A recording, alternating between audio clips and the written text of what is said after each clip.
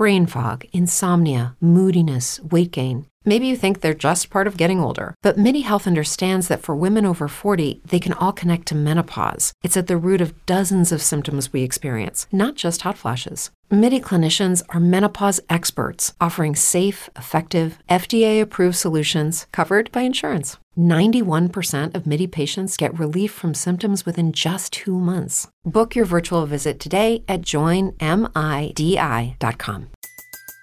Everybody in your crew identifies as either Big Mac Burger, McNuggets, or McCrispy Sandwich. But you're the Filet-O-Fish Sandwich all day. That crispy fish, that savory tartar sauce, that melty cheese, that pillowy bun.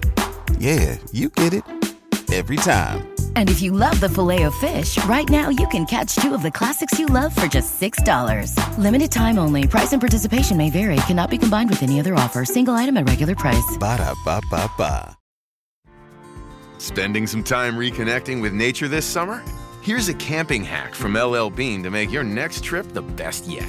Tired of your tent mate's flashlights shining in your eyes in camp?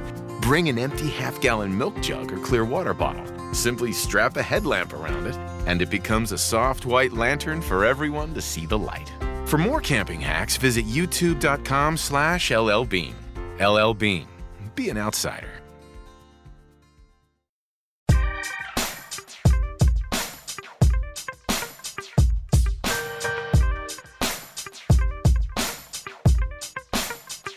What is up, everybody? This is Double G for the Fight Game Podcast Extra, Fight Game Media Network. And happy Saturday. Happy Money in the Bank Day. Money in the Bank, depending on when you are listening to this, either is going to start sometime in the very near future or maybe it's already happened. But very excited for Money in the Bank. With this show, I have 2 special guests. I wanted to talk to somebody about the new AEW game Fight Forever. It's a decent hit, I think, based on our conversations going on in the Discord about it. I have played it a little bit, and I would say, based on my expectation, it's pretty solid, and you'll hear me talk about it here in the last segment, or the second segment on the show. There's only 2 segments. The person who I decided to reach out to and discuss it with is former MMA journalist. You may have read his work years ago in the likes of Bleacher Report and such, is Jeremy Botter. Jeremy Botter had the game a little early, and he had reached out to me about it and asked my thoughts. And I was like, oh, you have it. And he had it for longer than I think most of us. So he and I chatted in the second segment about the game, a little bit about kind of the history of wrestling games and really the current way that these wrestling games make money, which a lot of it is based on the replayability. So we talk about that. And then in the first segment, my good buddy Larry Caution, who has been on stuff with me before, going way back in the early days of the Fight Game Podcast. And I don't know if he has been... Yeah, he has been on the Fight Game Podcast Extra. He was helped me preview one of the WWE shows a couple months back. So he and I talked about a topic that he had an interesting take on. Now, if you watched Forbidden Door, if you watched Dynamite, sometimes when you watch AEW wrestling, there's a little bit of a worry about the health of the performer. If you're a fan of said performer, and if you are just a humane person, you know, you see someone get hurt, you kind of wonder, like, oh, I wonder if that was, if they're really hurt or there's good selling. And the one for me was Sting on Dynamite when he leapt from the ladder onto Sammy Guevara, and he cut his lip or messed up his tooth or something. And if you watch it, you'll see Sammy Guevara flinch at the last second, which raises his knees right into the face of Sting. And I don't blame Sammy Guevara at all, because, you know, if you had Sting, who's a giant human, jumping off of a ladder on top of you, and Sting isn't normally one to do these kind of moves, I would probably flinch too, especially after Forbidden Door when you do your dive off the top and Sting is supposed to move out of the way, at least we believe, and he gets up kind of late and you stick him, boom. Both guys didn't seem to fare very well off of that. And so, that bump for me both of those bumps kind of, made me think, wow, like, it's a little, like, I feel a little uneasy watching the show. So Larry had the idea to post in our Discord about, the reasons why these guys are doing so much more than wrestlers when I was younger. And his point was more about the critics and about the fan base and just the expectations of the fan base. And obviously, pro wrestling is all about getting your audience to appreciate and to buy tickets and to watch and to applaud. I think there's some merit to it. So that's the conversation that we had in the first segment. Larry and I talking about the fans and the sort of being complicit in some of the danger in pro wrestling today, especially with AEW. So hope you enjoy the show. Hope you enjoyed Money in the Bank if you did decide to watch. And have a great holiday weekend if you are in the U.S., and hopefully you get to spend some time with some people you enjoy. That is the intro here. So let's first listen to my conversation with Larry Caution. Want to welcome Larry Caution to Fight Game Podcast Extra. Larry, you kind of ignited a little bit of a fire in the Discord the other day, and you were ahead of the game because now specifically what you said is related to the lead story in the Wrestling Observer newsletter, but not exactly the way that you stated it. And it's the idea that the star ratings, the match ratings, the reviews of specific matches have an impact on driving the performers to try and outdo what was done before, and sometimes to a dangerous degree. Now, I think we all understand that, the idea of topping the last thing, some of that includes some dangerous spots, sure. But I'd never really heard it from the perspective of, well, the fans and the reviewers or the critiquers or whatever you want to call people who talk about this stuff are implicit in this. And you didn't blame everybody, but you said this kind of culture around the star ratings is a part of it. So I wanted to give you a chance to explain that. And I thought it would be a great conversation for a podcast. So here we are. Yeah, first of all, thanks for having me on.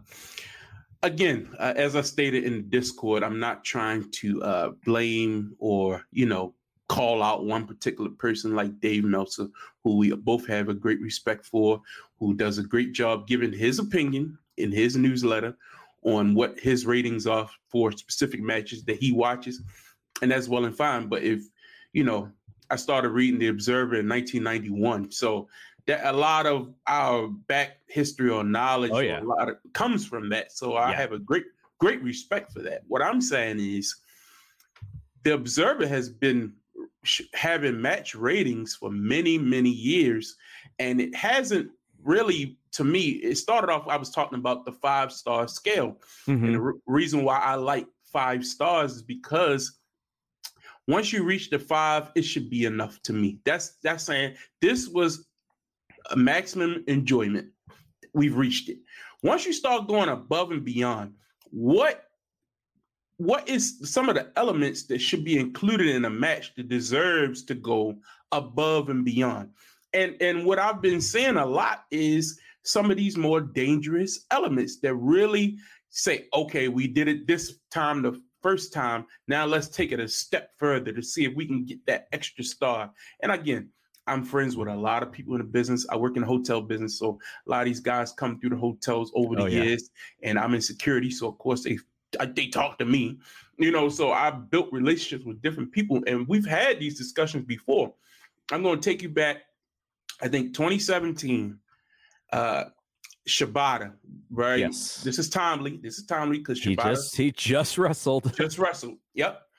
I remember it because it was right around WrestleMania season when this happened, because I was around a lot of the guys, and this was a big talking point. Yeah. And we were talking about how that week was going to be a lot of matches all over the place. WrestleMania weekend, everyone was going to be having big time matches all weekend. Some people working 2, 3, 4 matches that weekend, and all trying to put on these 5-star classics.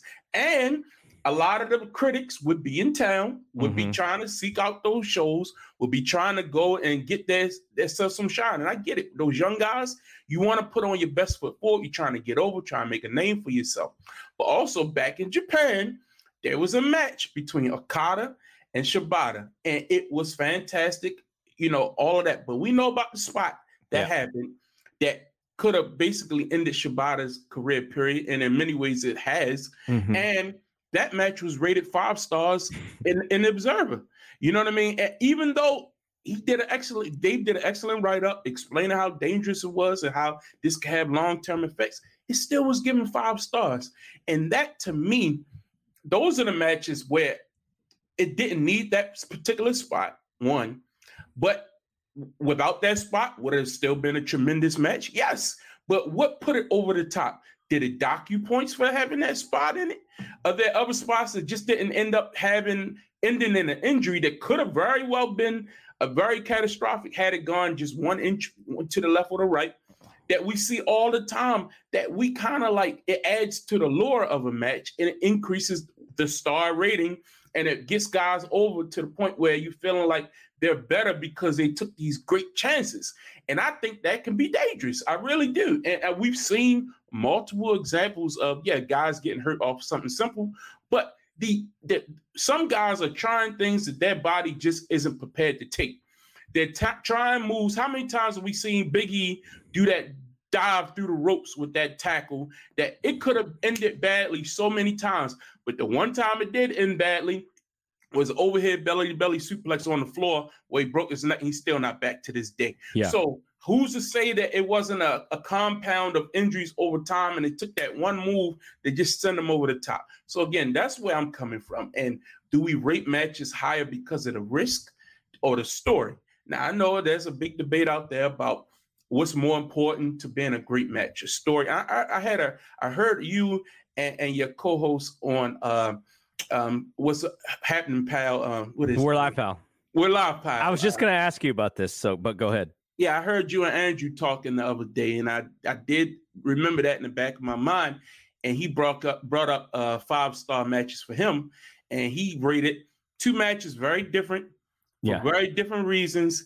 Hogan Rock, he rated that just the same as he rated Ospreay and Omega, or another high. And I think that is very well crafted argument, because what constitutes an excellent match? And that's why I look at, like, there can be other things done that will get the same emotion out of you if there's a connection there, that can still put on a great performance without these guys going out there putting their bodies at an extreme risk. Again, if you're extremely talented, young, can bounce back from all that stuff, do your thing, get over, go have fun.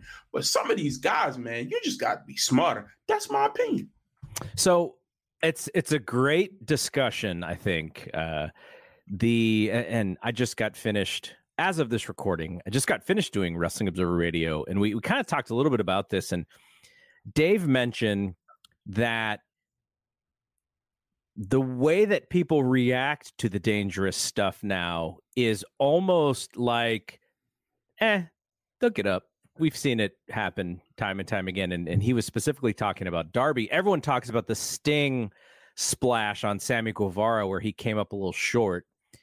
But Darby was doing nutty things throughout that whole match too, and nobody's talking about Darby because it's become so commonplace for guys like Sammy and Darby, Janela when he was doing crazy stuff. And and it just becomes so commonplace where it's not even really special anymore. So the fans' reaction is a bit numb rather than like, oh my God, which is why you do that stuff, right? Is to get that oh my God reaction, which is kind of what you're saying. But I guess the hard part that I was trying to figure out, and a thing that I was trying to comprehend is, and you say, some people in the business, the critic in Dave Meltzer, the business reporter, his rating, you believe, means so much that people will go above and beyond because of how the fans trust in his rating, how big of a trust and faith factor it is, that the performers will actually look at that as like not just opinion, but almost like fact. It's the scale. It's the scale. It determines, and again, you can look back throughout history, and this can be the evolution of where we are with the business. Back when we started off, nobody really cared. I mean, I'm sure there were some guys inside, but the business is so based on the internet now. And a lot of the guys who grew up reading and following this stuff closely are now in the business. They weren't of age. Some of those guys in the 90s, they read it for the business and stuff to find out what was going on. They didn't. Austin's like the famous one, right? He wanted to know what the houses were because he didn't trust WWE sometimes in what they were going to tell him. Sure. And then when you got into the Attitude Era, it got more and more prone, and you know, we've got stories of Mick Foley and Owen Hart out there trying to work it and plan the worst match possible and all this other stuff. So, in San Jose. Exactly. They knew what they were doing. So it's not like they just became smart people. People have been smart for a while. But what I'm saying is the proliferation of it and the glorification of it is not just about the fans who are just at home. It's about the guys in the business. And then you have performers who have ingratiated themselves into the culture of, you know, the Wrestling Observer board and the different discourse online and things of that nature. The Twitter space, it takes over and it becomes a pressure where if you go out there and bust your ass, have a great match, and it comes, maybe it's 4.5 stars, you know what I mean? Maybe it's 4-star match. That used to be tremendous. But now it's like, we see a 4-star match all the time. What's 4.5 stars? You know what I mean? Bryan Danielson and Okada just went out there the other night, probably on any other pay-per-view, any other night, probably been the best match on the show. Yeah. Hell of a performance. I looked at it. I was tired. You know, I was wore out from the Will Ospreay, Kenny Omega match. You had to follow that. It didn't register. You know what I mean? Like, I'm sure it was a great match. It was a great match. And that makes me feel bad. Where I'm like, golly, am I worried about the star ratings? And then I read, and I'm like, why are we talking about this? Like, did you enjoy it? Did you have fun? You know what I mean? I'm like, what happened to this business? And again, I'm not trying to sound like the begrudging old man. I'm only 43 years old. I'm just saying, like, look, at some point, we have to hold ourselves accountable for how we are putting so much. And I get it. They're doing it for our entertainment. As long as we're entertained, it should be enough. But these guys are busting their ass, doing all kinds of crazy spots. I remember a few weeks ago, Sammy Guevara, and I think it was, it might have been Darby or it might have been Jungle Boy. Somebody, they just went out there, boom, boom, boom, boom, right off the break from the opening bell. Big move. Started throwing all types of sliced breads and stuff off to the floor, just killing themselves. And the crowd sitting there like, like we're so numb to it now. And it's like, bruh. And then that gets what? You know what I mean? Like you're looking at, well, that was 3 stars. Well, that was 4. I'm like, man, what has happened to this business? Again, I'm not trying to sound like grumpy old man. I'm just saying. Another aspect that I think is very, very important, and I think, I don't know, what elements are we looking for something to be above 5 stars? You know, the length of the match? Is it the drama? Is it the crowd heat? Or is it just taking these over-the-top moves that used to be reserved for a big spot, maybe a finish, but now they near falls? Is it not enough near falls on the match? I listened to Dave talk the other day, and I'm not picking on Dave. I just listened to him. He said, well, they didn't even really have any false finishes in the match. And I'm like, yeah, okay, maybe the move was so devastating, maybe that was enough. I'm like, what constitutes a great match? Is it like, it's all taste to me, but if we keep raising this bar high and high, we saw this with ECW. I used to go to ECW. I'm like, man, these guys, one day somebody just pull out a gun. Like at this point, because it's just so barbaric. And CZW took it to another level. Like they just wanted to be extra crazy. You know what I mean? So I'm like, when do we look at ourselves as the consumer and be like, hey, guys, I love what we did with the head, chair shots to the head. Everybody is like, no, that's a no. That's a lot. We've seen the effects of that. And I want to get into another aspect of that, and that's with the drug use. But at some point, these guys are doing so much damage to their body, they're going to turn to the drugs for the numbing. It just happens. You know what I mean? That's my worry. And I was kind of wondering about the culture, because now there are still some guys who are a little bit more old school, but it is mostly a new culture for pro wrestling. The Undertaker scene and those guys from the Attitude Era, but also the Attitude Era, like the biggest for our lives, the biggest when wrestling was the most popular. There were good matches, but that's not why the Attitude Era became the Attitude Era. What would you point to as why the culture changed to what it is now? At least, and I'm not saying only AEW. WWE's work rate is so much higher than it's ever been, to me. But when did the culture change, and what do you think were some of the reasons for the culture changing? Well, I was kind of there at the beginning when Ring of Honor, I went to some of the Ring of Honor's first shows. I loved it. Don't get me wrong. Those matches, looking back, took years off people's lives. Yeah. You know what I mean? They were athletically just hitting so hard. And that's all influenced by the Japanese style, all influenced by things they saw from the 90s, that wasn't readily available unless you were a tape trader and things of that nature. But once the internet started taking over, came onto the scene, and you could easily go online and start watching these things and finding old videos of Misawa and all these things from the 90s and All Japan and it just influenced that type of strong style, that stiff. Oh, it looks like it hurt because it really does. You know what I mean? It took over. And then you had everything coming in with your PWG and your Ring of Honor, and even your Impact had some high impact matches, your TNA, but really Ring of Honor. And then some of those independent companies started, those people became the norm. Remember, like you say, WWF was the only big time show for years because they killed WCW. But Ring of Honor and some of these companies started coming. That's when all those guys started taking over, and you wanted a more fast paced, up tempo, hard hitting, more athletic style with smaller guys who could take that a little bit more. And they didn't have to rely on the drugs. We learned a lot from Chris Benoit, Eddie Guerrero, and things of that nature, that the business did change for the better. But my thing is, the schedule's different today, which might help people recuperate some, but not all together. I just watched the Chris Candido special on Darkside, and I saw Lance Storm say some good comments, and he said about him taking that power bomb off the top rope all the time, and now Lance got health problems. You know what I mean? Like, that stuff catches up with you eventually. I don't care how safe a worker you are. But Candido was clean all the way through until he got that injury, and then he became hooked. You know what I mean? So I don't care. Like John Moxley was drinking very heavily until he had to go to rehab. I'm sure the drinking contributed to numbing some pains he had. Sure. Like, that's part of the culture of wrestling. I don't care.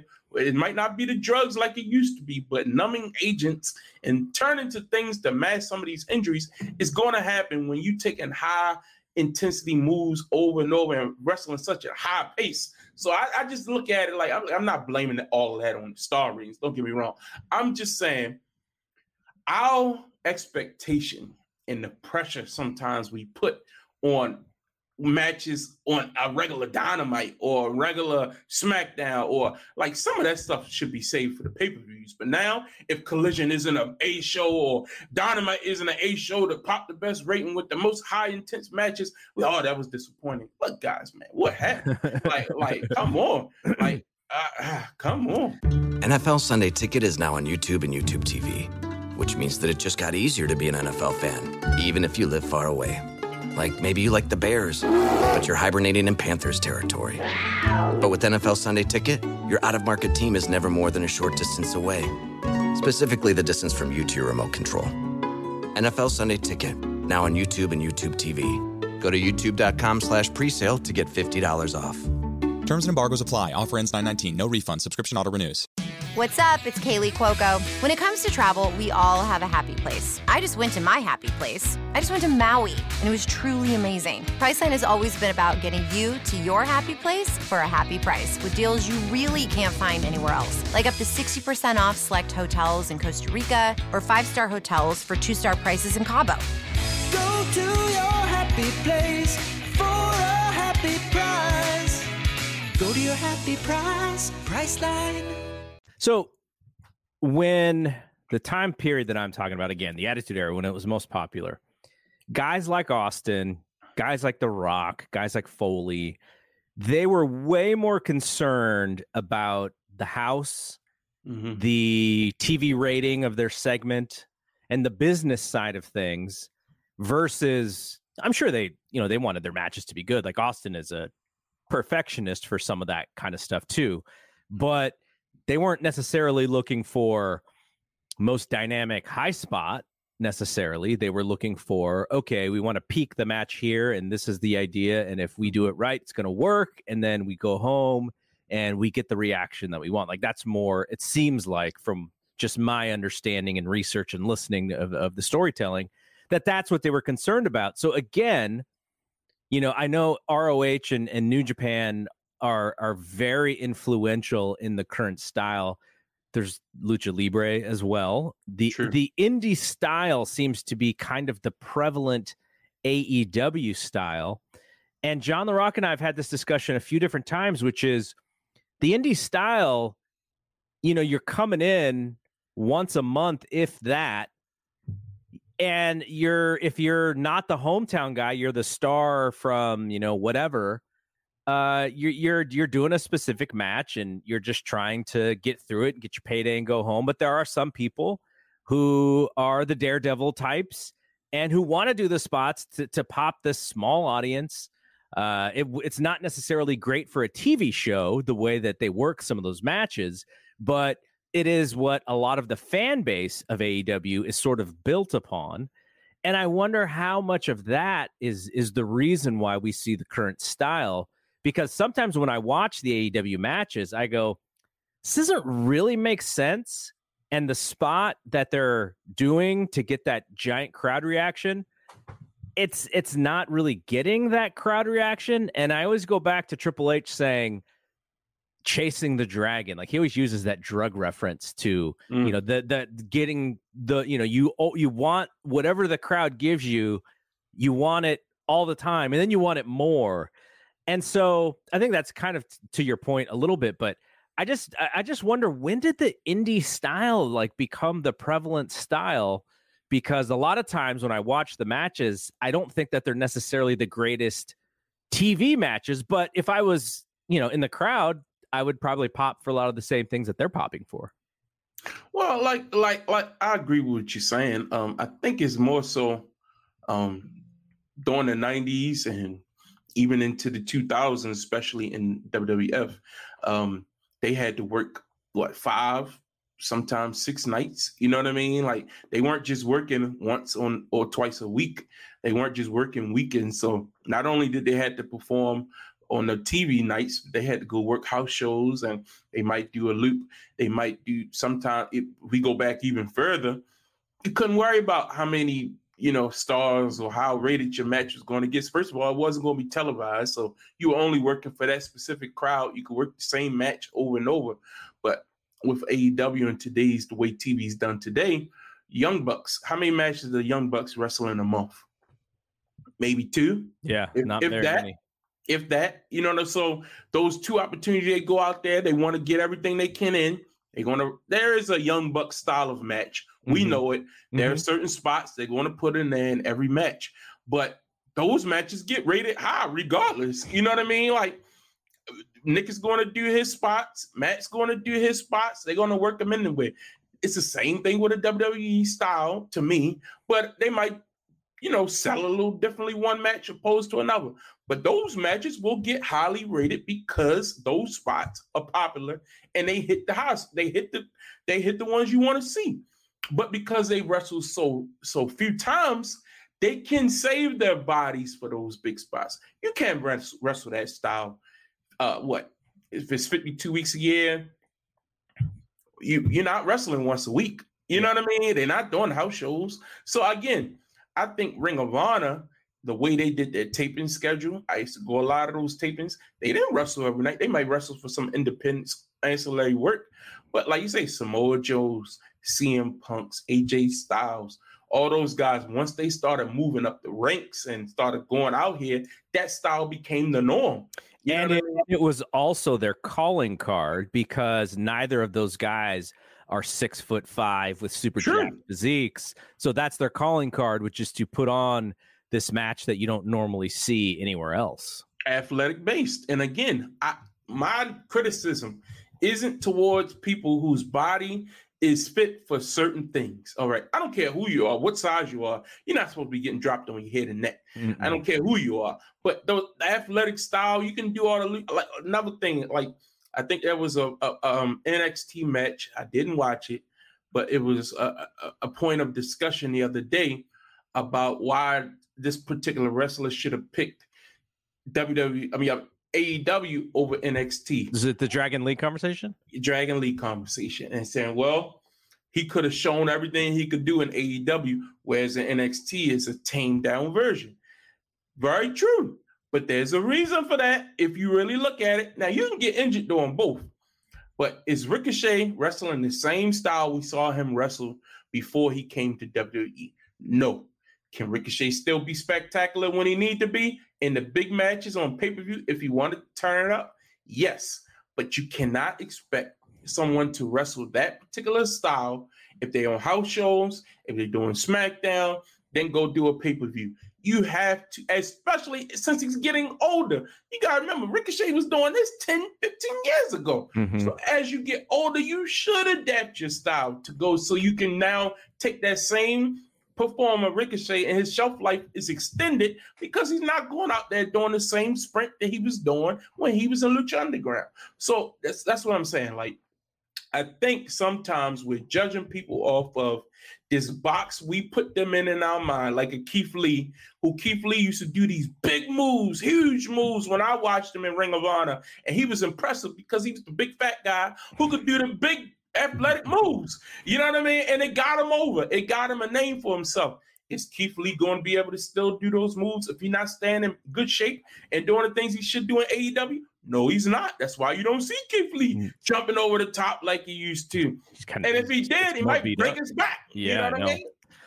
Yeah, no, I mean, I get it. I understand your point. And, you know, I think about this, and I was thinking about this watching Forbidden Door, because before the Danielson-Okada match happened, you know, the crew at Big Dave's house, which, by the way, was the biggest crowd I've ever seen at Dave's house watching wrestling. I said, you know, I really hope he does not tease a head injury because I will buy it, because I watch his matches and I cannot stop thinking about the fact that he's been injured and had to retire and had seizures and all these things.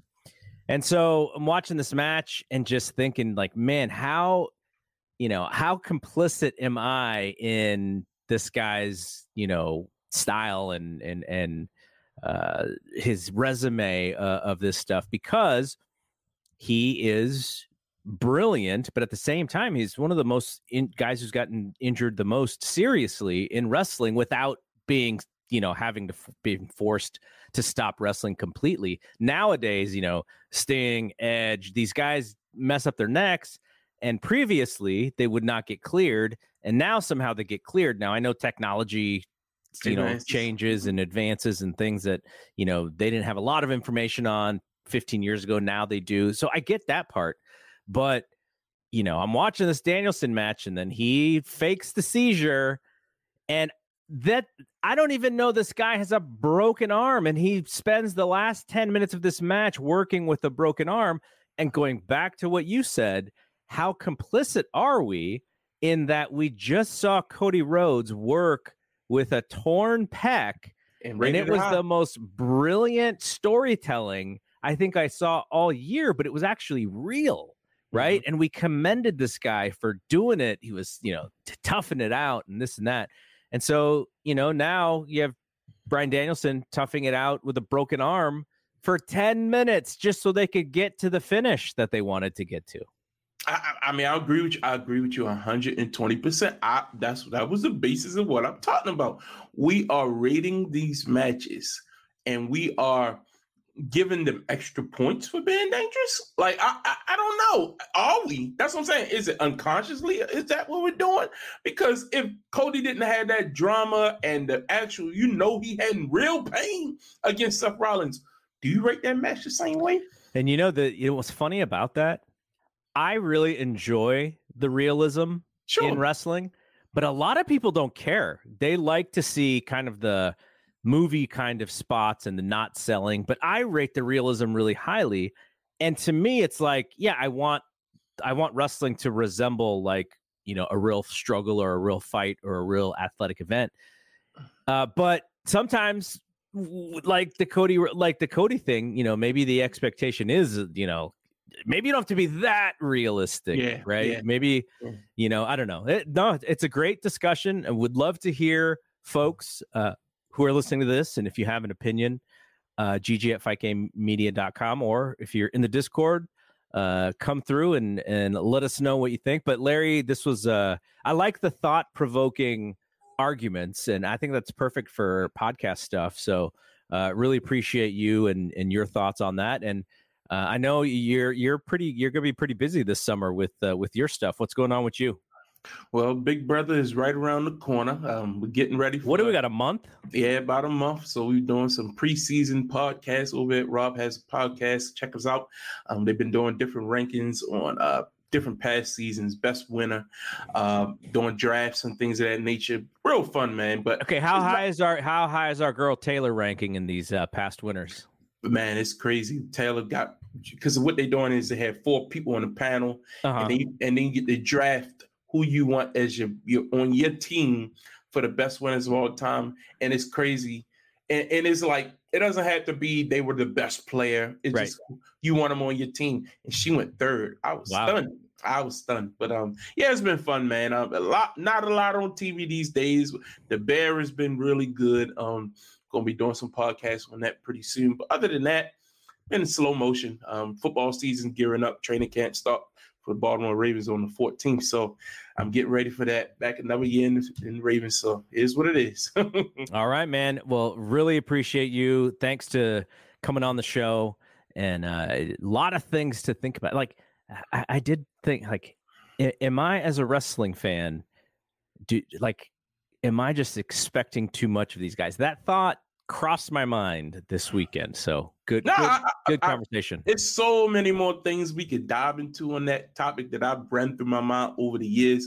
But it just felt like, to me, when Shibata got hurt, and then it really took me out of it a little bit. And when Bryan Danielson came back, it took me out of it a little bit. I was like, is this right? Yeah. Like, I don't know. Yeah. So. All right. Thanks, Larry. And now the next segment is myself and Jeremy Botter talking AEW Fight Forever. Jeremy Botter joins Fight Game Podcast Extra. Jeremy, since we've talked last, I didn't expect the next time you would be on one of the shows that I do to be about a video game, AEW's Fight Forever, but here we are. I would have thought it would have been something, John Jones related or something like that. But welcome back, and thanks for doing this. And I'm really excited to talk about this video game, which seems to have taken a lot of social media by storm. It's very, very polarizing right out of the gate. Yeah, I mean, I am kind of surprised that we're talking about a video game, but I don't consider myself. It's been a long time since I considered myself an MMA fan, and since I've stopped covering it for several years now, I kind of only really watch the big pay-per-view. So I definitely would not be the person you want to talk to about that. But yeah, but who's the bigger expert on John Jones than you? I mean, oh God, I don't even know if I want to go there. Yeah, we don't have to go there. It was an interesting time covering that man and covering Conor McGregor, who was probably the worst person I ever had to deal with when covering the sport. But yeah, and the guy's still in the news for negative reasons. Yeah, it's amazing. Like, even if you get outside of that MMA bubble where you're watching, you're reading all the news that happens every day. You're still not surprised when you see John Jones has gotten in trouble or Conor McGregor has gotten in trouble. Some things never change. So what is your history with wrestling video games specifically, because this video game, I think in order for you to fully understand like the origin story of this video game, you got to go back like 25 years or even more. Yeah, I mean, I could go back. I don't know if it's 35 years, but the first game that I ever really played that was pro wrestling centric was Pro Wrestling for the Nintendo Entertainment System, Starman, and all those others. My cousin and I played it. And it seemed at the time. Did you beat King Puma? No, I don't think I ever did. And actually, I tried a couple of years ago, and I still can't. That's the thing about me in video games. Like, I'm not great at them. I have fun. I have fun playing them, but like nowhere close to being an expert. But I started with that, and then I did not play another game really until I think it was I don't think it was No Mercy. It might have been WCW versus NWO, and a buddy of mine and he got it. And so we would have these nights basically on the weekends where we would all get together and we'd play, 4 players on those games, 2 players on those games. And I think the last time that we ever actually did that was the night that Owen Hart died in Kansas City. Yeah, we were playing and we stopped to watch the pay-per-view. And I'm sure if you watched it at the time, you remember it was kind of weird. You didn't really know what was going on. And then I read the news. I don't remember where I read it because Twitter obviously didn't exist. It was probably America Online, one of the chat rooms. And once I found out that was actually real, we just didn't really feel like playing pro wrestling again. And we never went back and played No Mercy, WCW, NWO Revenge. But I really liked those games and they were great. But what really, really got me into playing wrestling video games was Fire Pro Wrestling, the series. I had a Sega Dreamcast and I got it modified to where I could, you kind of play old Fire Pro Wrestling games. And then I had a modified with a mod chip, a Super Nintendo with a mod chip that let me play Fire Pro Wrestling X. And that game was really the one that got me into it. And it's kind of set the standard for what I like in video games now, because it wasn't just it wasn't a fighting game. It was a game. If you haven't played the Fire Pro series, it's a game where the ultimate goal is to work a match. You start off with, strikes and light moves and move your way up, because if you start off a match and you try to go straight to your finisher, it's going to get reversed. And so to me, that was, building up matches, working them the right way, letting yourself get beat on to try to raise the rating of the match at the end. That's what really did it for me. And, and I would say that, Fire Pro Wrestling World, which came out, I don't know, maybe 6 years ago for PlayStation and PC, is my all-time favorite wrestling game.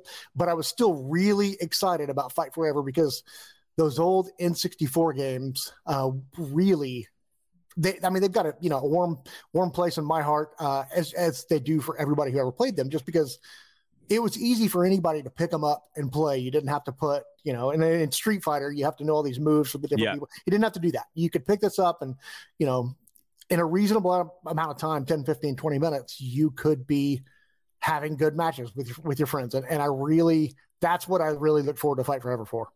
Wrestling games have been hit or miss historically. You talk about pro wrestling, which was fantastic. WWF had a WrestleMania game that came out after, and it sucked. It was just about, having Bam Bam Bigelow do cartwheels and stuff. And so the depth wasn't there. There was actually a really good NWA Nintendo game that was out and had all the Crockett characters. That was really fun. Graphics wise, it was a little aged. And I know that I think there's a second game that they had actually tried to bring out, but, it was probably too old by then. People moved on to Super Nintendo and Genesis. But, the arcade games, WrestleFest and Superstars, those were what WWF did the best as far as the wrestling games. Those coin-op games were really, really fun. And all of the folks like me were like, how come I can't get a home version of those games? Like, I would just play the heck out of it. Now, the technology on the home systems wasn't up to speed at that point. But even going into the Super Nintendo, like they had the Royal Rumble game, and you go up to the PlayStation. But these games for the N64, they peaked in the quality right as the time of the product is peaking in popularity. So there's a nice crossover for gamers and actually pro wrestling getting super duper hot. That I think is part of everyone's memories. Like, because you could talk to someone today who's around our age And they may not watch pro wrestling anymore, but they will remember the Attitude Era, and they will remember playing those video games at the same time. Yeah, and I was thinking, I should have mentioned WrestleFest. Growing up, we weren't exactly rich. I would go and stay weekends with my grandparents sometime and sucker my grandma and grandpa into taking me to the arcade. And that's really the only time I ever got to play WrestleFest. And so because I couldn't, my mom and dad were not going to let me drop 25 cents or 50 cents to play arcade games, because back then they believed that video games rotted your mind, which they might have been right, but still. And so I never got to play it. And so WrestleFest kind of got this weird mythology in my head, like as this game, like it was the holy grail, because the graphics were, because it was an arcade machine, the graphics were so much better than what we could see at home. And I do remember that NWA game, and like it had that camera angle like Fire Pro does, where like the ring is kind of askew, and you're looking at. I remember that game. I remember it not being very good. But WrestleFest, like you had these huge characters with awesome sprites, and it looked great. And so because of that, it kind of in my head that was like the wrestling game growing up. Yeah, the Holy Grail.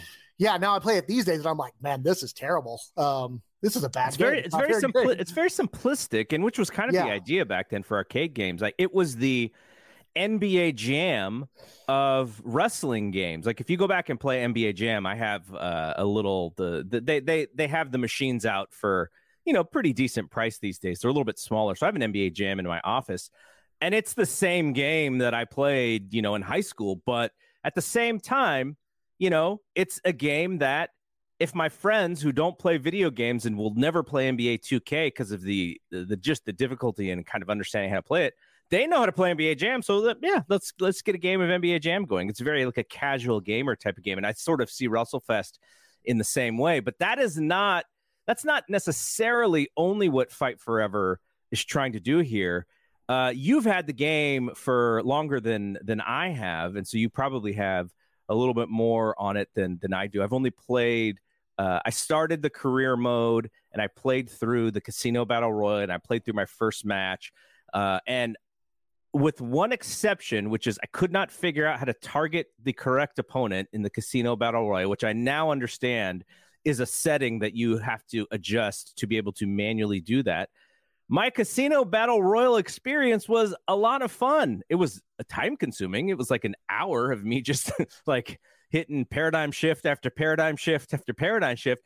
But it did give me a little bit of the feeling of those N64 games when it came to the fun and the taunts and trying to hit your finisher and trying to do, the signatures. That stuff's very fun. But I can see people who like the WWE 2K game, because of all of the things that you can do, they may look at this game and go, it's kind of child's play. Like I'm into more stuff here with this 2K game. You've played both of them. What is your experience?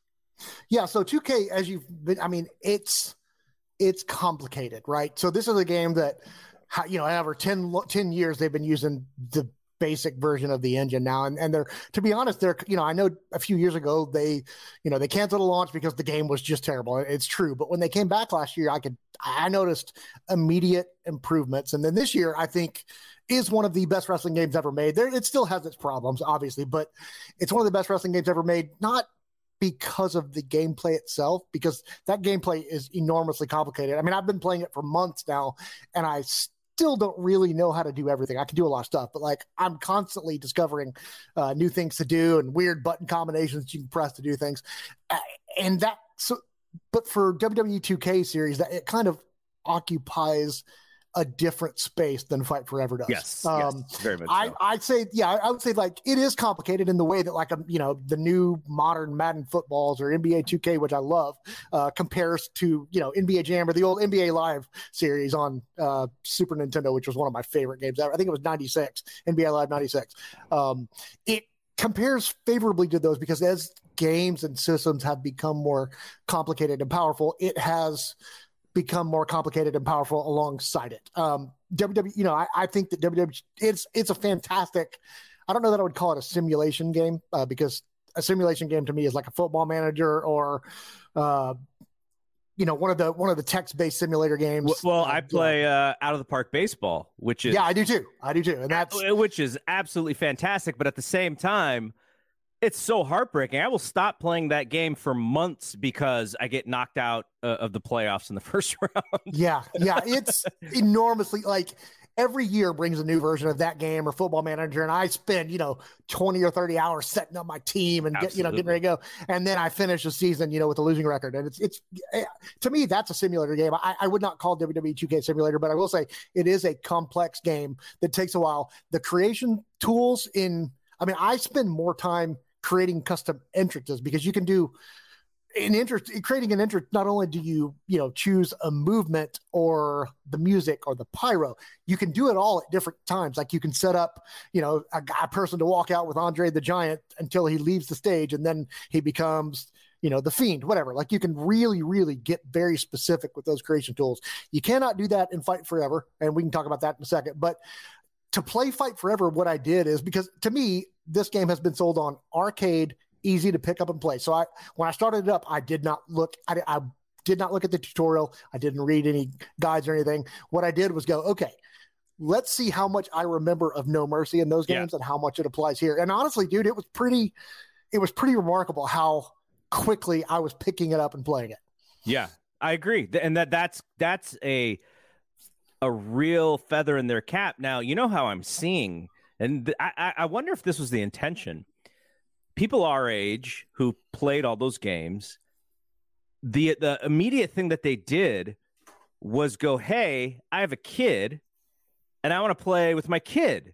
And a few people in the discourse, that is exactly how they started playing, which is they created the game, or they started up the game and immediately went to the tag team mode so they could play with their kid together. So it's like this great experience of adult kind of living as a kid again through this video game, playing alongside their kid, which I get because my main reason for playing NBA 2K is so that I can play with my son and his buddies. And what he doesn't know, though, see, the trick here, he doesn't understand that, no one talks on the phone these days. So it's kind of like my opportunity to get him on the phone. So we're on the headsets and just chit chatting about stuff. He doesn't know that part of my strategy there, but that's actually a great experience, I think, for this game. And I wonder if that was kind of the part of the idea, the leaning into it, because it's not necessarily AEW, the product. You can't really target it towards kids because it is absolutely more violent and bloody than WWE. And I know they have the blood in the game and you can turn it off and all that stuff. But I do wonder if that was part of their strategy. Do you know if they kind of looked at it that way? It sure seems like it. It's interesting. So my godson, we got him into AEW and took him to, they live in Alaska, and they came down and we took him to go to AEW Dynamite event in Houston last year. And, we took him, went to the hotel, met up with Adam Cole, who I've been fortunate enough to know for a long time, one of the nicest guys in wrestling, because my godson, that's his favorite wrestler, is Adam Cole. And, he met the guys, had a great time at the event, started watching AEW. And then within a few weeks, his mom kind of realized that Jon Moxley bleeds every single week. And that kind of became like, she asked, she's like, is he going to do this all the time? I'm like, yeah, probably so. That's kind of his thing. And so she kind of had to monitor, DVR the show and let him watch it later after she's made sure that Jon Moxley's not going to bleed everywhere, or that, Wardlow's going to get whipped or anything like that, which was, pretty traumatic, but he saw it. So I feel like the video game is, blood is on by default, but you can turn it off. And there are, different accessibility tools for parents on the game that make it an okay a game for kids to play. I still think that they should probably have a way to limit the weapons matches and, the death matches and all that stuff. Yeah. Because that gets pretty, I played earlier and I got hit with the head by a football helmet by MJF. And I was like, what is happening? And so they really leaned, there's sometimes where I watch Dynamite and I'm like, guys, we don't need a barbed wire baseball bat. We don't need thumbtacks in the shoes all the time. But they do it anyway, and they've kind of leaned into that in the video game. Thankfully, you can turn off the blood to make it better for kids to play, but I do believe it is easy. I think that anybody could pick it up and within 10 or 15 minutes, at least be having fun. They may not know how to do everything, but it's really, really easy to figure out. The controls are simplistic, whereas, WWE, you've got, 100 different characters, and some of them have different moves, and it's a whole lot harder. It's not accessible from for a fan who just wants to maybe play for 5 or 10 minutes. But I think Fight Forever is, and the gameplay on Fight Forever, man, I think for all the tools that are lacking in the Creative Suite, the gameplay itself, the actual wrestling, is really fun. Albeit I do believe it is too short. You get rewarded for having the shorter the match is, the more reward you get, the higher. Yeah, there's a quality score to your match. Now, how does the quality score even play into your character? I've only had one match outside of the Casino Battle Royal, and I beat Dustin Rhodes in 2.5 minutes. I hit 2 signatures and a finish, and I got a score for winning quickly, and I think I got like a B for moves, but I got a C for quality. It's like, what the heck? Yeah, it's a little bit weird because I mean, I when I first started, started Road to Elite. I was trying to play, like, have good matches, have good long matches, like 10, 15 minutes. And I would get like a F for my rating. And I'm like, what is happening here? And then so I started, just a couple times, I put it on easy, and I squashed a few people in a row, like 2 minutes or less. And it was an A+ for my rating. And I'm like, wait, this is, and it's way too quick. This isn't the Dave Meltzer scale of no 6 stars for Omega and Ospreay too. Yeah, and it's weird that Kenny Omega was such a driving force behind this game, because I don't, I know they want the arcade feel, but like, pro wrestling fans don't want to go in there and have 2 matches where you're hitting your finisher within 45 seconds, which is possible. That's not what they want. That's not what I want. So that's one area that I think the gameplay is lacking. But just in terms of the tactical, like, grappling, striking, it's really well done. It's really a good base. They've got a really nice base to build on in the future. Now, with video games these days, and especially sports video games, for me, the replayability is pretty huge. And a lot of the games, they kind of not trick you, but the way that they get you to continue playing is they give you different modes. In the show, MLB The Show, it's the DD mode. So you're just basically trying to gain as many possible cards as you can to build up your team for online play. And you have programs with, all these things you can do. And when you hit the end of the program, they even give you more just in case. And so there's a reason to keep playing. If you are if that is your personality, like, you got to complete everything. That is what they do. For NBA 2K, for instance, it's, getting your player up to 99 so that when you do play online, you're the best of your guy possible. And then but on the flip side, I also have PGA Tour, which is a 2K game, and I don't play it that often. I haven't played it too much because the reason to turn it back on just isn't there for me. So it's like, do I want to play 18 holes, which takes about 45 minutes, and I'm not that good yet, so I'm probably shoot 6 or 7 over par, and then I'm going to feel deflated for shooting 6 or 7 over par. So I'm just going to spend time doing one of these other 2 games. Now, in Fight Forever, I do notice that they have like daily and weekly challenges, and you get money for that to buy future stuff. I know there's going to be lots of DLC content, which if you bought the Elite version, I think you just automatically get a lot of that stuff. So what about the replayability factor do you see with this game? Does it have enough to keep people turning this game on every day, or do you think it's a little light in that?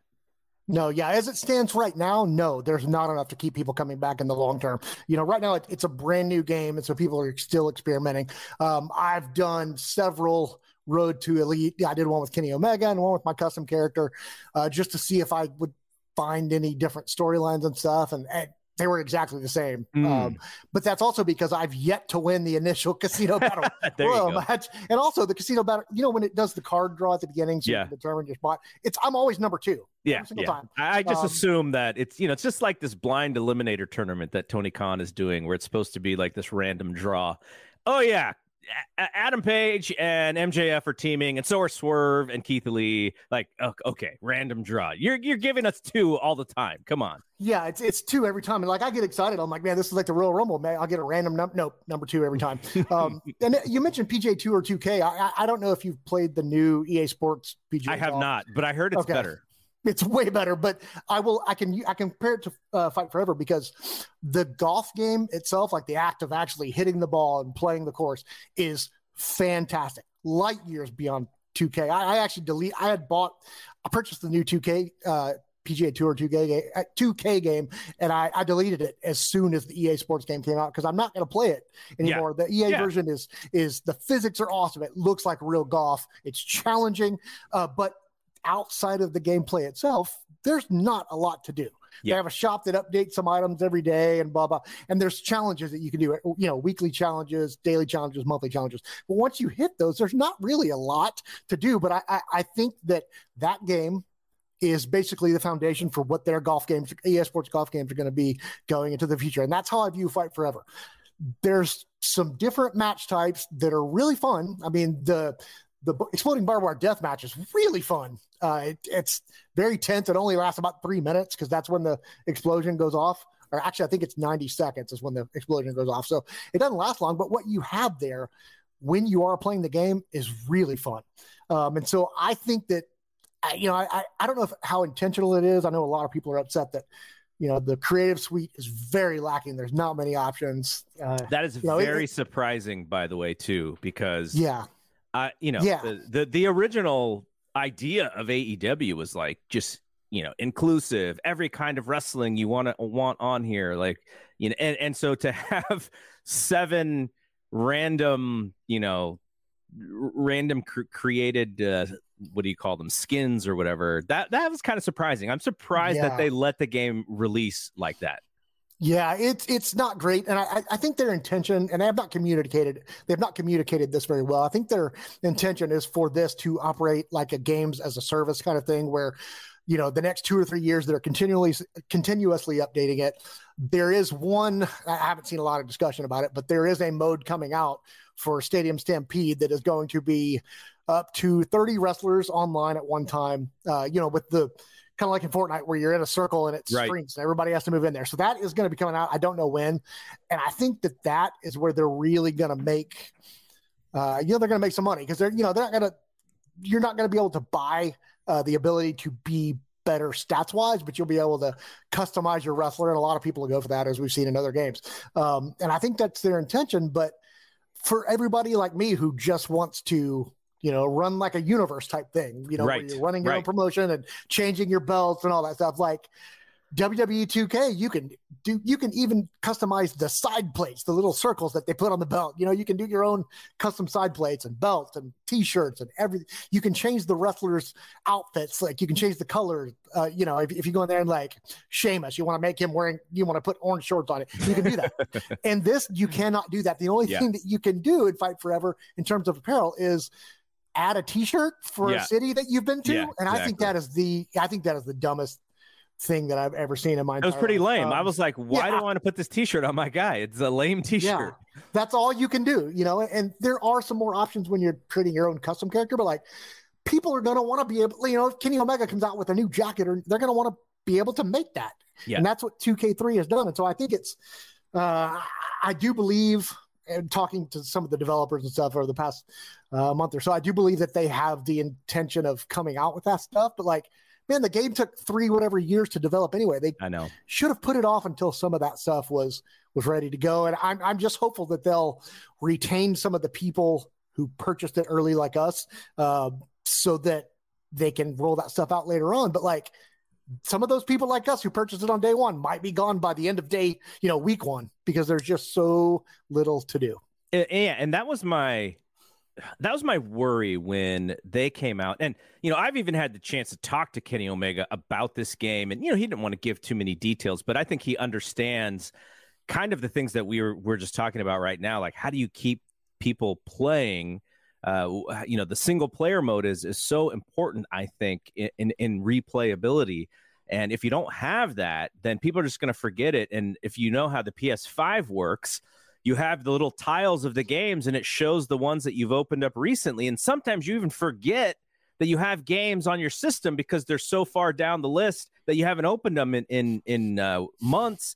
And then you're just like, oh yeah, I do have that game. So I think, hopefully, because the idea is to not release the new software copy every year like WWE 2K is going to do, and instead keep this version of the game and then update it and fine tune it. At least I hope to continue to do that. DLC, like you said, Stadium Stampede, other modes of things, other matches, other characters. Hopefully, we'll get a nice, maybe monthly, because if you target it monthly from a marketing perspective, and you can be consistent with that month, that will be the way to get people to turn on the game at least once a month, is to see what's new that's out. And if you can do it every 2 weeks, even better. The show does it about every week. So there's a new program or a new thing or a new mode or new cards, and they're constantly reminding you that stuff is coming out. So I think that would be very helpful to get people to remember to keep turning the game in. But at the end of the day, I think, as far as I'm concerned, at least, what's going to keep me playing the game is if I feel like there are new things to conquer. And this, you're telling me that this career mode is sort of a little simplistic, and you've already beat it twice. Well, I'll beat it once. I'm probably not going to go back again unless there's something different. So do you think there's going to be anything else that they're going to be able to add to the game to make people feel like, oh, I have more to do, and thus I'm going to keep playing? Yeah, I mean, I know that there are different branches and paths you can take in the Road to Elite mode. But, in order to see them, apparently you have to win that first Casino Battle Royal. If you lose it, so maybe there is maybe there is a choose your own path here if you could actually win that match. Yeah, then there is, because I've seen some people talk about you get involved in the storyline between the Pinnacle and the Inner Circle, even though neither one of them exist anymore. You get involved in that, but I just haven't gotten to that point. And I don't know how to. I mean, winning the Casino Battle Royal would help, but I don't know how many branches there are, and I think it's probably still minimal. But the problem is, like, if you're like me and you play the Road to Elite, let's say 3, 4, or 5 times, and the first couple of branches are the exact same every time. Yeah, you're not going to keep going, because who wants to? I don't want to experience the same storyline. If there was a way to know that you get different storylines, it would be interesting. And the problem with that is, like, once somebody stops playing because there's not enough content, the game could fall prey to, I've got to delete this to clear up space for X game on my hard, which is how I am. I mean, I've got 1 terabyte on my hard drive, and, like, there are times where I have to delete stuff if I want to play something else. Yes. And the problem is that once you've deleted it, then that game, even the updates, no matter what they do, unless you're involved in some kind of community for the game, it's kind of pushed from your mind, because it's not going to auto update on your machine. You're not going to go, oh, wait, they've added something. Let me go check out, see what it is. And they're in real danger of doing that if they don't, update quickly. I don't know what the schedule is for updates, but I think it's absolutely imperative they do. And I mean, I'm actually shocked that they did not launch with some kind of card. I mean, the card type game or card type functionality is like in any sports game you play. Basically anything you play these days is going to have that, because it is a revenue generator for the company. So I'm kind of shocked that they didn't launch with at least some version of that, where you can collect cards and play your friends and build your decks. That kind of stuff keeps people coming back, and they just don't have that. So where is the replayability? As of right now, I'm not sure it exists. All right, well, let's end this. I want you to give a score based off of your expectation of, now you've had the game for a little while, so if you can think back to before you actually got to play it versus what it is so far. Because for me, I'm not that deep into it, but I would give it a solid B just for the fun of it. Now, that may wane as I play it longer and, get much better at it. But I think it's a solid B, which I was a little worried that I wasn't even going to see it as that high when I started seeing, videos of the game and stuff. But I would say I was impressed at how easy it was to pick up and how reminiscent it was of games that I have great joy of from, 25 years ago. So, it kind of did take me back to my days of working at Blockbuster. And once we shut down the shop, we would go from midnight to 2 a.m. We're just playing 4 people. Those days, those days are fun memories. And so it kind of rekindled that for me. But yeah, so I would say it was based on my expectation. I think it's a solid B in the early stages of me playing it. What about you? Yeah, I mean, it's funny that you mentioned Blockbuster employees, because I worked at Blockbuster also, and we played No Mercy in those games after work. I think to be a worker at Blockbuster in that time it's kind of what you had to do. Because I know so many people like that, and kind of still makes me sad that Blockbuster's gone. But I know it is. If I go back to my expectations, let's take my expectations back to when they announced it and told us what it was going to be. It was going to be reminiscent of No Mercy, easy to pick up and play. My expectations back then, if I gave it a rating comparing now to my original expectations, I would say probably a D, maybe an F. Oh, wow. But that's, but as time went on from the initial announcement to then they started to limit our expectations and tell us what we could expect. I mean, I would say my expectations, right before release compared to now, I would say a B. I'm disappointed that the creative suite is so thin. The entrances are another like that. I think I hate that more than anything in the game. They're like 6-7 seconds. You can control your pyro and camera angles, but like it's only 6 or 7 seconds. You don't really have time to do much. And entrances are such a huge part of wrestling presentation. Such a huge part. And because that stuff is so limited, Cody Rhodes comes out to his song, but it's only 5 or 6 seconds. And, just as you get into like, is it at least the whoa part? No. It's literally just the guitar part at the beginning. Like that's all it is. And so you can, it's cool because you can do, control the different pyros. You can do smoke. You can do, fireworks coming down from the ceiling, but like you do it and then immediately it's over. And the guy's in the ring. I think that is really unfortunate. I mean, even No Mercy had longer entrances, and that was 25 years ago. So that's my biggest disappointment. But if they, over time, as I believe they're going to do, if they upgrade that creative suite, extend some of those tools, make updates to everything, I think going on, this game has a chance to become an A or an A+ that is remembered 15, 20 years from now, fondly by wrestling fans. But if they don't do that, I'm not sure that anybody, I think a lot of people are going to feel burned and may never give it another shot again. Well, by the way, you say you talked to some of the developers. Do you know if the plan at some point, whether it's 2 years down the line, or maybe they just go, whoops, this is not good enough. We're going to have to just scrap our original plan. Do you know if the idea is to do like a Fight Forever 2, or if the idea is to, we need to just kind of have a different idea for what another AEW game could be? Because I would be interested if because back in the day, they were just trying to make money off of these licenses. So you would see like these different ECW games and you're like, this is the same game over again. They just added like a different background and you could fight around the arena or whatever. But in this sense, they made a choice to be arcadey and to have the graphics the way that they are. There is an opportunity on the other side to go heavier simulation and to do more like WWE 2K. But if it took them so long to make this game, I can't imagine how long it would take them to make another game that is a little bit different. Yeah, I believe, folks at the studio and publisher aren't going to come right out and say, we're going to make a second game. But I believe the hope is that they are able to continuously update and upgrade this one and provide more stuff for fans and, early buyers over time. And then hope that the sales have been good enough over this long period of time after, not just day one, but over the next 2 years. How many people are going to go back when it goes on sale for $20, $30? How many people are going to buy it after they see, DLC come out? Their intention right now, from what I understand, is to service it for a couple of years and then hopefully get the chance to make a sequel. But right now the focus is solely on updating this one, getting this to where it more closely matches the vision of, the folks that created it.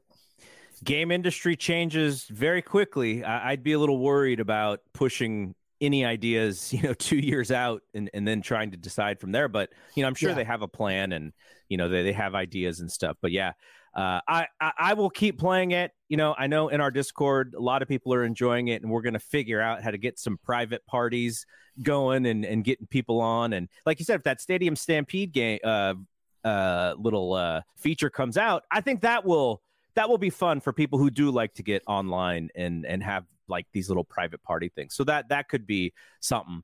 One last question. I should have asked you this before. Have you tried the online ranked thing?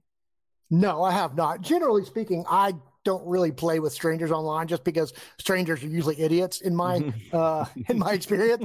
But like if I would jump on and play you, I'd jump on and play my friends. But I've not tried the rank stuff yet. I just wonder if do you get anything by being highly ranked? And what do you achieve by being highly ranked? That's kind of what I would wonder too, because at least in the show, like you, I don't like playing against strangers because often what happens is they'll quit if things aren't going well for them, which I just played 2 games of the show in a ranked mode and got to the second and third inning of 9-inning games and was winning like 1-0, and they quit. So you don't even get to finish the game, and you don't get to add, create stats and add to your guys. And so you get a little bit of thing, but I wonder if because playing a 5-minute wrestling match, I would guess that there's going to be less quitting because it's a small chunk of time. But do you get anything from the rankings, which I think is necessary in games these days, or is it just about I get to see my win and loss record, which I think would be not so great? Right. Yeah, and I don't know for sure, but I don't believe, as it stands right now, you get anything. Now, as they expand, they might be giving, custom shirts or custom trunks or, stuff like that. But as of right now, I don't believe you get much. But yeah, like I'm with you. I mean, I'll play the show. I've played the show online, and every time I used to play, every single UFC game. Yeah. I've tried to play them against people, and then, they quit right before the bell. And and what sucked about those is, not only do they get their player reputation dinged, but you do too, even though you didn't do anything wrong. And so after that, I just got frustrated. I'm like, I'd much rather play the AI, much rather play the computer. Yeah. So I'm not really entirely sure, but from what I've seen of the Stadium Stampede, it's going to be wild. It looks absolutely crazy. Like I've seen, a couple of clips of Chris Jericho throwing Darby Allin down the from the second floor up down the stairs. I think that's going to be a blast. And I don't understand why they haven't talked about it yet, but it is going to be great. All right, man. I appreciate you coming on and talking, and we'll have to do this more often because I really enjoy talking to you. And again, who would have known it was AEW Fight Forever? But thanks, Jeremy Botter. Hey, by the way, are you doing, what is your relationship to pro wrestling these days? I know you haven't been updating the Substack and such, but what are anything in the hopper for you is relating to pro wrestling or MMA? No, not really. I'm kind of just in full fan mode. I've got a full-time job that is, sports gambling, but not at all related to pro wrestling or MMA. And so I kind of just am enjoying the time away and being a fan again. I watch AEW every week. I never watch Rampage. I've watched Collision, which I suspect will probably stop here soon because I can't really devote 3 nights of the week to wrestling without getting in trouble by my wife. So, I would say, man, I'm just a fan. Now, occasionally I will be, I still have some freelance feelers out there to do some freelance work for some different outlets, but it's got to be really interesting. And I'm kind of, for me to do it just because I spent so many years writing so many words and so much of my life was devoted to combat sports. It's kind of fun to just sit back and watch it happen now. I'm not even as active on social media as I used to be. And it's much more enjoyable, much better for my brain. I love, and I listen to your show with Dave is my favorite show on, the WrestlingObserver.com. And I really enjoy the stuff you guys do, you and Andrew. And I'm trying to think. No, that's about it. That's about all I watch. I used to listen to some regular stuff, but I used to listen to Wrestling Observer Live, but I got a little bit of time every week. And so I want to listen to the stuff that I really enjoy, and that's you guys. So. Oh, thank you. Really appreciate it. And, Jeremy says he's not really on Twitter as much, but at Jeremy Botter, in case you do want to follow him. But Jeremy, thank you very much for doing this. When you hit me up and said, hey, have you played the new game yet? I was like, oh, here's a possible segment for a podcast waiting to happen. But really fun. I'd appreciate it too. Yeah, thanks to Jeremy Botter, and check him out at Jeremy Botter on Twitter.